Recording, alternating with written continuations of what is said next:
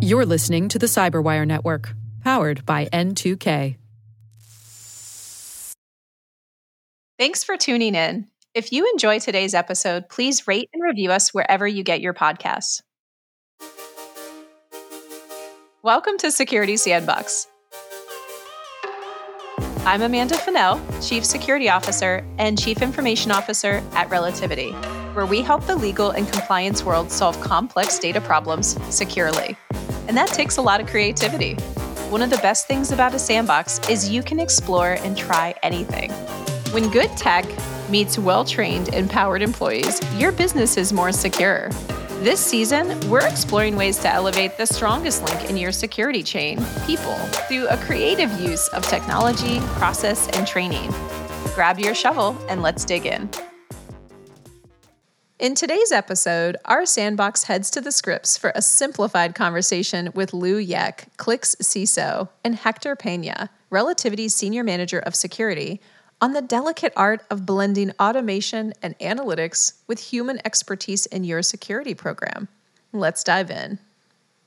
All right, so Lou and Hector, I feel like I basically went into my LinkedIn and popped in the keyword automation, and the two of you are the ones who popped up. So that's how we got to today. But in my background of my work history, the two of you are the ones I've worked with the most that this comes to mind. So let's level set with automation. It can mean a lot of things. I'm going to ask what it means to you, and I want this to be a very existential answer, but how you see automation, but also how your teams in your security program see automation. Lou, you are up to bat. Thanks, Amanda. So, I think for me, it's very simple. It's how do we use technology to, augment, our teams. We have, just like everybody else, we have a shortage in staff, right? And there's the never-ending task list of things to do. So how do we leverage technology to help us, simplify processes, and even make decisions for things like repetitive tasks? I think that's really where we've benefited from the most. I think the repetitive tasks one has been, I think, a really good one for us. Like example I would use is cloud compliance, right? Using automation to let technology make corrective actions for violations, so users don't have to do that, especially ones that happen frequently. And then we can follow up later on with policies and enforcement and things like that. I wish I could just hand that over to Hector and be like, Hector, what are your thoughts? But that would be easy. And since we work together, I'm not going to do that. I'm going to ask you to go straight for the negative then, which you're good at this part. What are some mistakes that you might have made along the way with thinking of automation and like how you've implemented it? You've used it with your team. You tried to integrate analytics. What are some mistakes we've made? So some of the mistakes I have identified just with automation is actually thinking you've automated everything for the items to fall through the cracks. So you may think you had documented all your manual, mundane, repeatable tasks only to go and automate it, just to identify that you only automated maybe a section of it, maybe 10%, 30%, 40, 50, whatever the case is, right? So essentially what you thought you fully automated end to end requires you to do actually more work so that you continue to automate. So the mistake that I guess I would identify is you thinking that your small wins are your major wins when technically you've only started the battle and you've yet to even win the war of automation. Oh, man, so negative to start. I love it. I'm not surprised at all. That's exactly where I thought you were going to go with it. It's a good one. I will say that, Lou, as a caveat to really make sure that you don't get any feet to the fire here, I believe that your perspective and information does not in any way represent Qlik. Is that correct? Fair enough. It's enough. That's fair enough. So in your background, totally sanitized, unrelated, have there been any things that you made some mistakes with of how you tried to do analytics and automation in your security program? Just like Hector, he saw a lot of things he thought were big wins, and they were just the tip of the iceberg. I think for us, because I relate to Hector's example, I think for us it was awareness training, right? We had automation for user awareness training, and we had this. We thought we had it all sorted out. It would go out to all of our users, and what we found was. We basically found that our platform was sending training to the wrong users in the wrong departments, and then we had other unexpected bugs and inconsistencies. And so overall, we thought we were simplifying our lives, because users could take the training and then we would see the completion.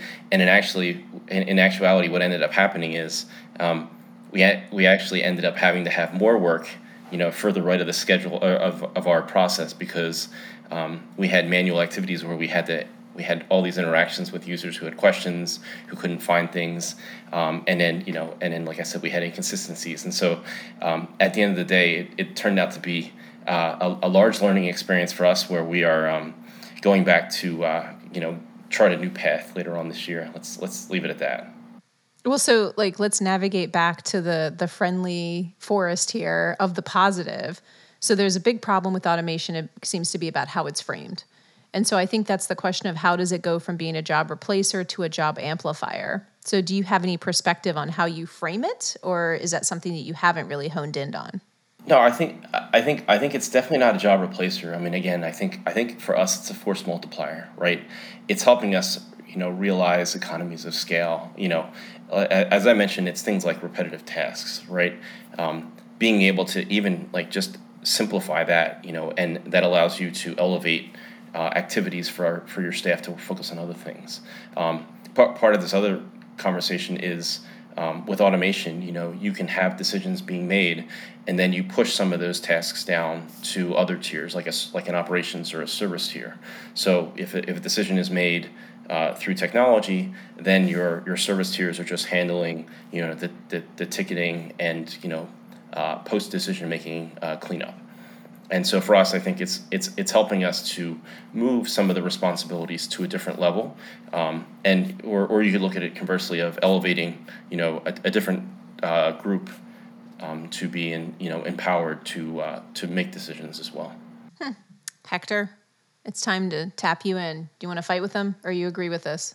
Sure, I guess so. It's going back to the original question of job replacer or job amplifier. I would lean more towards on the job amplifier personally. So I think that we put people in their positions that they need to succeed, to be able to handle their manual task. I think in Lou's case, he's talking about compliance trainings, right? So we put people in order to handle that job. But there's just so much overhead that goes into that type of work, such as having to verify that users have completed those trainings, that they're actually taking effect, that if you're preventing different blocks or different preventions, access requests based off of those trainings. I think putting somebody in that role and putting automation around that will amplify the role to be able to spread out to further parts of the organization, to be able to complete those tasks with faster times, faster response times, faster integrations, being able to analyze the results with more speed versus the job replacer. Whereas we don't want to build the automation to remove that person, so that we're no longer having somebody actually monitor that compliance that compliance training and security training that Lou might be referencing. Right? We don't want to put a automation, a script, a robot in that case. We want a human to be able to guide that automation to amplify the results of that type of work. Why do you like humans so much, Hector? You're always fighting for that you want to make sure that people are not forgetting the human element of automation. But what's the deal here? Personally, I will tell you, because I can talk to them, I can have an exchange with them and try to figure out the pain points, where the automation may just throw a trace stack error back at me, or an output that says, go find this. So it comes down to the technical part of where I can have a human that interacts with the framework and actually pinpoint where items need to be corrected, need to be improved, where the automation is just doing what it's told to do. So I do have the banter of the human is what I definitely enjoy in the automation lifecycle. Oh, you just like to banter back and forth, right? they get the Futurama jokes, but Yes. That's the main point. But so if you have people who are starting out, so I'll start from the beginning for everybody. If we're starting out, let's look back a couple years. Let's do a little bit of a flashback. Best practices. If you're going to build automation and analytics into your program, you're on a small scale, you're on a budget. Where would you tell people to start, and what resources? And then Lou, I'll kick it to you after Hector chimes in. So small scale, small budget. I would definitely try to eliminate any type of, I'd say, verification processes, for example. So those might take, say, vulnerability verification, phishing verification, endpoints, just deployments, tools. Try to make sure that your services are healthy so that you actually know how effective your program is. If you can shine light on a lot of like dark spots, dark areas within an organization, such as visibility coverage, cyber coverage, where your weaknesses might be, and automation can help you uncover that to help guide you of how good your security posture is. I think that could be a win at a low cost, so that you know where to focus on, so that when maybe the budget expands one day, you know where to invest. All right, verifications. I'm taking that as the tagline. All right, Lou, what did you think? How'd you start out? What was your where I'm going to start? So I would agree with that, because I look at those as repetitive, right? Because if you're doing validations, right, you're basically going to be going across the company and asking similar questions, to try to uncover those dark spots, right? But if you have everything in front of you, that allows you to see everything, and kind of identify any areas that require additional inspection, right? I think to take it up a level too, once you get to that point, that's where you can have the automation of even just enforcement, because because everything is point in time, right? If you're looking at something, and you're trying to identify areas that may require some improvement, or just problem areas, right? Because we probably have them else, in different parts of the company. How do you make sure that it stays clean, right? Because you're going to come clean your room, and then 5 minutes later it may not be clean again. But that's where I think automation comes in, because if someone comes in and makes a change or does something, you can have a bot come in and come back and say, okay, now we're going to clean the room up because you weren't supposed to do that, and I think there's some benefits to that, right? So when you started out, you have some ideas and some priorities of how you're going to approach what your low-hanging fruit would be for some of your automation. There's no nice way to ask this, but did you have any screw-ups, something you automated that at the end you were like, that was totally not worth it? The juice was not worth the squeeze on that one. And I'll just take a step back and see who mentions something first and be really quiet. I do have a very technical example I can provide you. So if you like to... Oh, let's go for it. So I feel like I better know about it, but okay. You might not, just because it does operate in the background. So we built an automation to actually to lock out user accounts that may have actually had a security alert trigger on them. Lo and behold, there's a lot of false positives, and some people started to get locked out of their accounts. Again, let's bring it back to the happy. We'll sprinkle some magic automation glitter. What was a success then, Lou? One thing that you were like, yeah, we nailed it on that one. For us, we have automation for, if there's an event for devices, we will take action to isolate or remove from the network. And so for us, it's the value prop is the time to respond and put them in a timeout. The devices go in a timeout so we can investigate then. So at 2:00 in the morning when these things happen, it happened. The isolation happens almost within minutes, and then we can sit there and analyze what's happened afterwards. Okay, I'd go for that. I feel like that's a success. I always like to kick people off the network. All right, Hector, what you're thinking? Something that you were like, yeah, this was awesome. I would lean into just enrichment of automation, right? So awesome. What's for example, you have Wait. You're not starting with phishing? That's not where you're going? Well, we might lead into that discussion based off the enrichment talk if we wanted to go that way. But yeah, we have hundreds of phishing emails, hundreds of alerts to trigger all day long. And the enrichment process of having an analyst go to every single one of your vendors, every single one of your queues, just to go and get some intel indicators about compromise, to find out CVEs, to find out any emerging threats.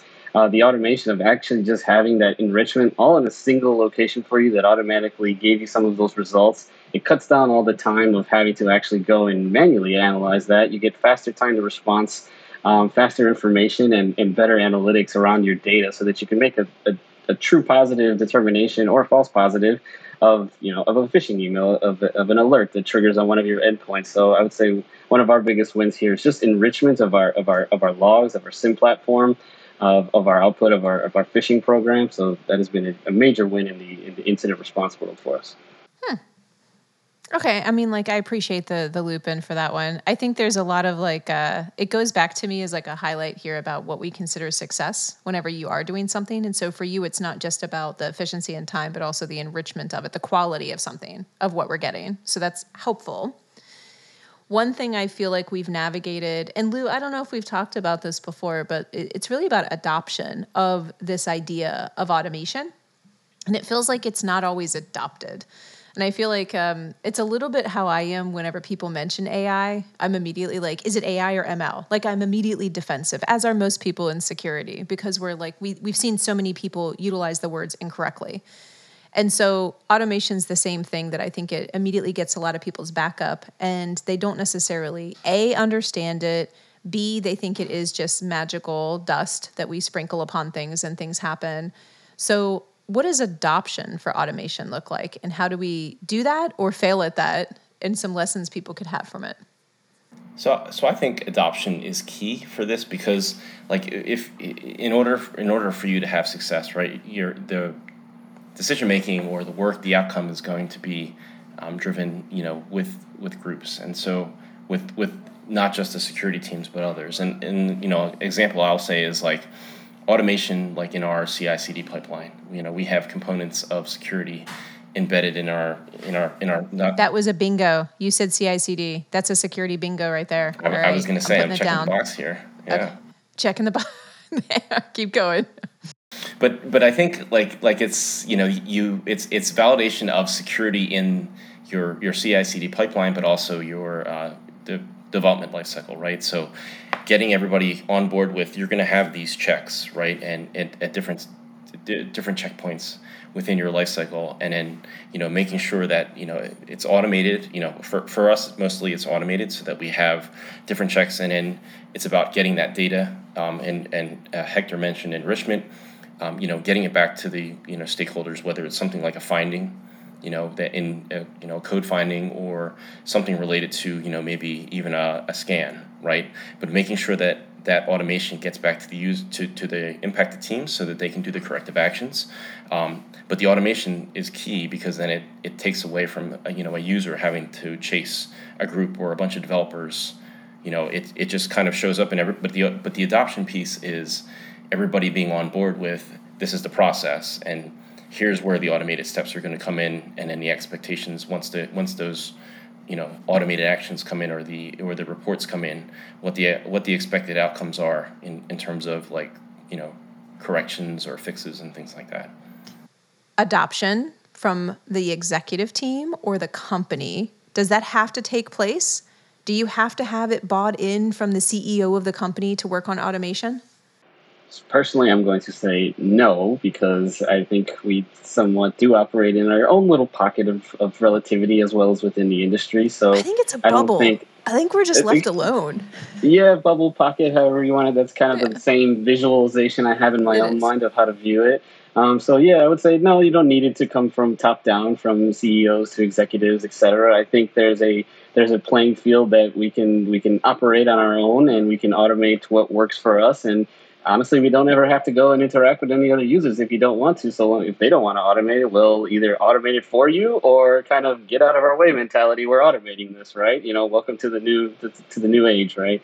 And then there's also I guess in security, I guess maybe there's a little bit of in relativity was freedom, right? You pick your own language, you pick your own scripting, Python, Bash.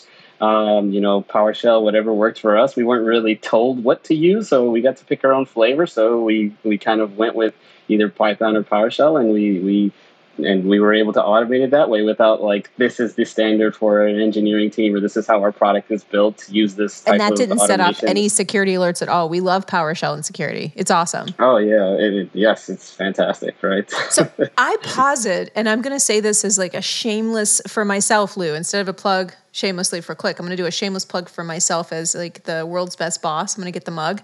I'm going to shamelessly say that you were given that amount of latitude because of trust and because you were buffered. Because I do think there is a lot of attention on the executive level and the CEO and the company, the founder and so on automation. And they just loved hearing about the wins after it was done. They didn't necessarily need to know how everything was made. And so coming out every 3 months or whatever and saying, hey, we've automated this new thing in security was kind of like, oh, that sounds amazing. Security is awesome, as opposed to why are you so slow? So it goes back to what automation solves for: faster, more efficient, and less resourcing required for something. So you can give people more interesting things to work on, so you can retain top talent and so on and so on. I think it's kind of like this pattern that comes up with automation. Shameless plug for me. Lou, adoption, going back to that, did you need adoption about the things that you wanted to automate in your program from your CEO and from the exec team? No, I mean, I think for us it was also very similar. Is that we just for no, us you have to say I was awesome. You have to say Amanda's a special unicorn. You're really lucky to work for her. Start from there. Start from there. Well, Hector, you're so lucky. You are awesome. Yeah, you are awesome. Right. But I think normal. Okay. I wouldn't say it's normal. I mean, I think in general, I mean, I think we can say in the security industry, having good leadership at the top, that's if they're supportive of security in general, as long as you don't go, stick your finger in the outlet, I think you get some latitude. At least that's what happened with me.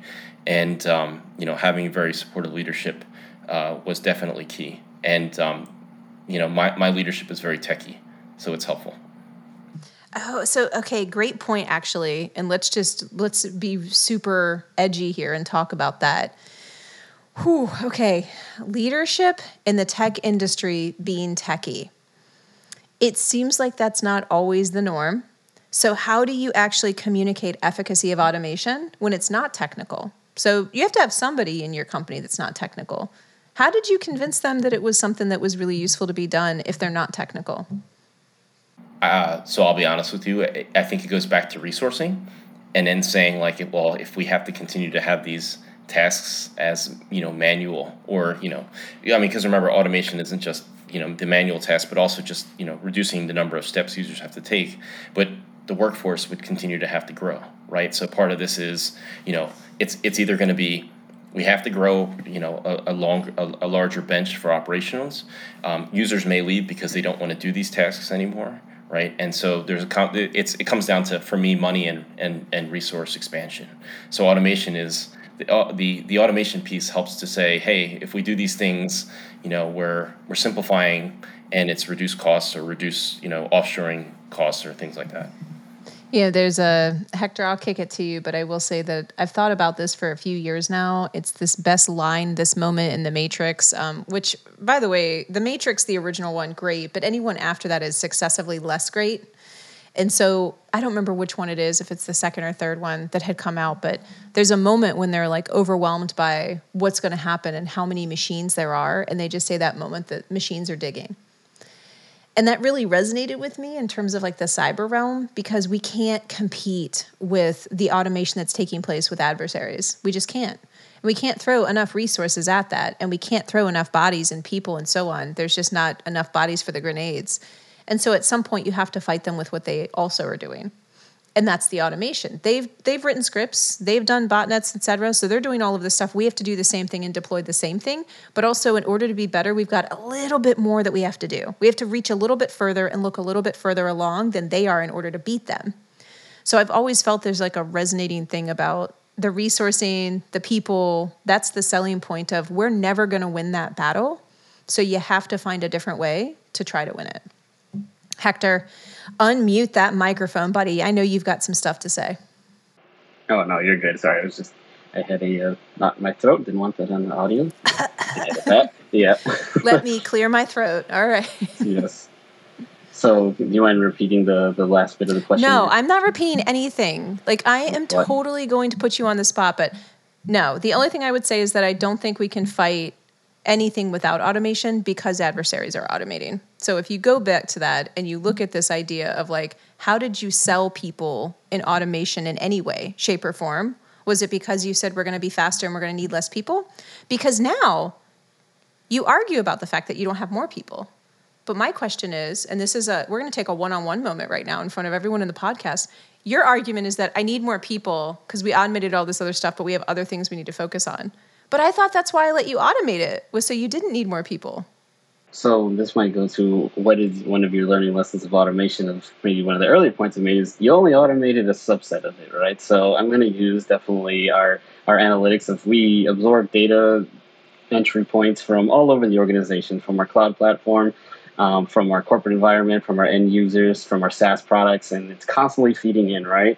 And we are trying to automate as much of the analysis as possible, right? So we try to enrich it, we'll try to close it, we'll try to make a determination of what would the human do, right? The human says, hey, this is malware, so now we program this bot to do the malware for us. And as a result of that, we spit up another alert, and we spit up another alert, and another alert. By the time we realized that we maybe had 100, 150 different custom alerts, and we probably only automated maybe about 10, 20 of them that actually mattered.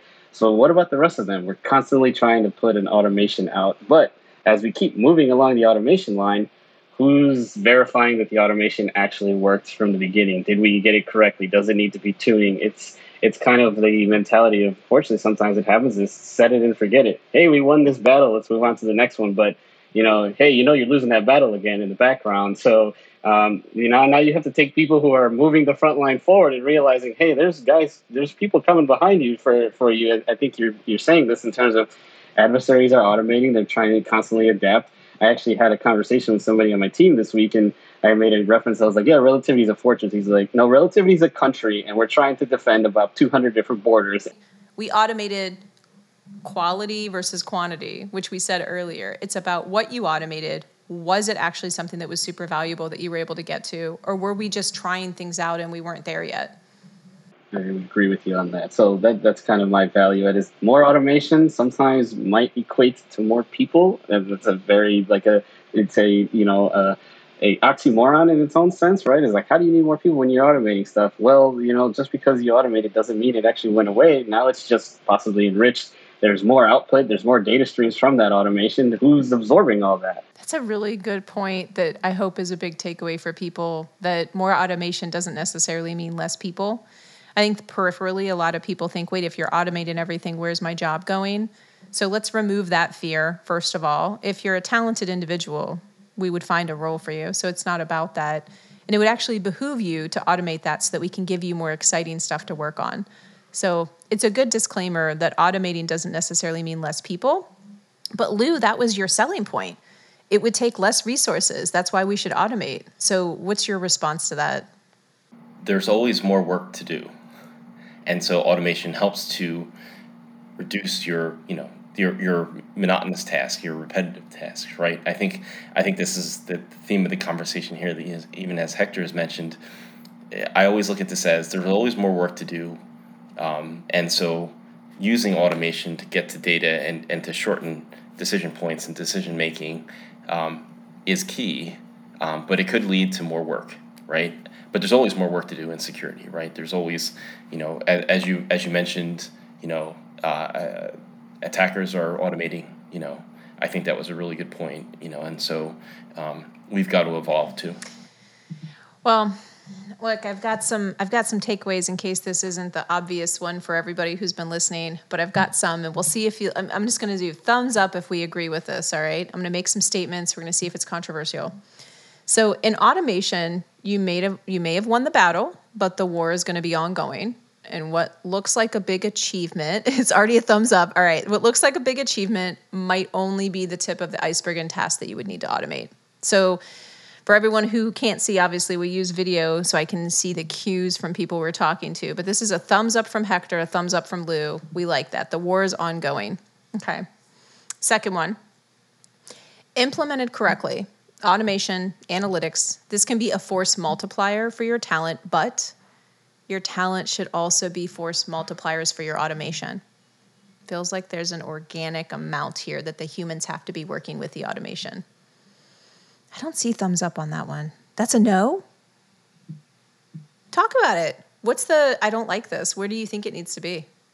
I guess let me try to decompress that statement. So you're saying that more automation technically leads to force multipliers, which means that as a result, your people should also force multiply their work, right? So essentially, you, as the person automates their job, their role, their task, their repeatable item, that their job should be amplified. So now they have to go and do more work. Is that kind of what you're trying to get Oh, at? man. Hector is not happy about that one. I know, right? He's like, wait, are you asking for more from my people? But no, I think there's an organic, which comes first. But Lou, go for it. I see you about to say something. I think I agree with that. Just digesting this. Like, done. We're done. Lou, you don't have to elaborate. No, I'm just kidding. I just dropped the mic. But drop the mic. I'm done. I agree with her. But yeah, no, tell him why I'm right. I think the work, like, it can lead to more work, right? It just may not be the security team. Like, you're going to have findings. You're going to have something. And I was just thinking about this, like, your automation could do, the data comes in and you're going to get a bunch of outputs of things that need to be addressed. And so somebody's going to have to do them, right? The automation is going to tell you something, and that something or some things is going to or are going to have to be addressed by a subset of people. And so by being more efficient, you could be throwing more work over the wall. I guess that's all I'm thinking about. I think that's actually a way cooler mention to call out, because it'd be awesome if I could just say, like, that was my, final point and that's it. But it's a great provocative point that sometimes when you're automating something, you just caused more work or you just threw it over the wall. You just moved it along. Someone else is still having to do with the manual work. Yep. So really seeing something through to completion is a much longer conversation than just like, okay, well, I automated this one thing. We don't care about anything else. That's how we measure success. So whatever, screw you.